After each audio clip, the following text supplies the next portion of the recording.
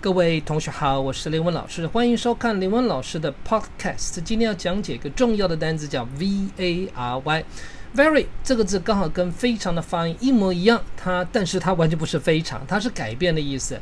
只要是动词，你们在查字典的时候都要特别注意到它是及物还是不及物。希望你能猜对了，它是及物还是不及物吗？答案是它都可以。及物就代表直接加受词。我们看看第一个例句，他跟孩子们常常替换游戏，以免孩子们感到无聊。各位同学训练听力，仔细听到 vary 后面没有放任何的介意词。He varied the games he played with the children so as not to bore them. 这边讲得非常清楚，我们来做立刻的变化。所谓的不及物动词就代表后面会加介意词，基本上它有3个。那其中第一个比较不是那么常用，它是在两者之间的替换，两者之间有个 be 开头的字，各位听听看那个关键字。这里的天气变化很大，忽冷忽热。The weather here varies between cool and very hot. 不晓得有没有听到那个关键介词？当然啦，它介词还可以当随着什么改变，比如说葬礼的习俗因宗教而异。接着后面还紧跟另外一个例句，价格随季节而变化。你要特别听到 vary 后面跟了什么介词？ Funeral customs vary with different religions. Prices vary with the seasons. 听清楚了吗？当然这是当老师会把一个字讲清楚。其实很多的语言，包括德语、法语、西语，我学过太多的语言了，很多都没有办法把一个字讲清楚，大部分老师都不讲，我也不知道为什么。我觉得这是很重要的事情啊，提升程度最棒的一个方法。当然呢 vary 后面还有更多的例句，它是从哪里到哪里，这后面有一个重复的2个单字，比如说治疗因患者而异，开采因矿区而异。听听看这2个例句。The treatment will vary from patient to patient. Methods of extraction vary from mine to mine. 简单来说，因地方而异 from place to place， 因人而异 from person to person。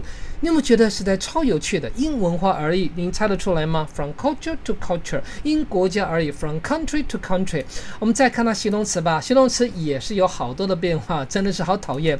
有一个字叫各式各样的，他说这个问题有各种的解决方法。 There have been various solutions to the problem. To the problem， 他自己停下来了，不知道为什么把它断掉了。再来呢，我们来看它的名词用法。名词呢就是多变化，各式各样的。他说 Peter 是一个工作狂，所以他的工作没有什么变化，无聊到爆。 Peter is a workaholic. His life lacks variety. The library offers a wide variety of books to choose from. 这边讲的例句说，图书馆提供非常丰富各种的藏书，所以大家很多可以挑选。接着我们来看形容词。形容词呢有一个比较特别的是，刚刚的形容词 vary 是非常常用的，名词叫 variety， 这有个 vary 加上3个字母，代表后面说明什么？成功的等级是有变化的。这个例句有点难，听不懂就当作过。We have tried several different approaches, with varying degrees of success. 接着我们来看它的名词吧。刚刚讲到 variety， 来看到变数。什么叫变数啊？他说方程式当中最常见的就是 x、y、z。 The variables in the equation are x, y, and z. 没错，这就是变数。生活当中我们可以测很多事情，但充满了变数。接着来看到最后一个重要的词类变化，变种病毒。没错，我们除了讲到 Delta、Alpha， 现在讲到是 Omicron 的变种病毒，太厉害了。第一个例句讲说 Omicron 的变种病毒似乎不会像之前的 Delta 引起的疾病非常的严重，但是在台湾还是造成很多人的死亡。不过至少在接种疫苗的人中是如此，但有人接种还是病情变化。Omicron variant appears to cause less severe acute illness than previous variants, at least in vaccinated populations. 至少它在接种人的情况下不会引起那么过重的反应。这个变种病毒英文就叫做 variant， 不过现在听到另外一个在肆虐当中，它叫亚型的变毒株，英文的发音叫 subvariant。 各位听听看2个例句。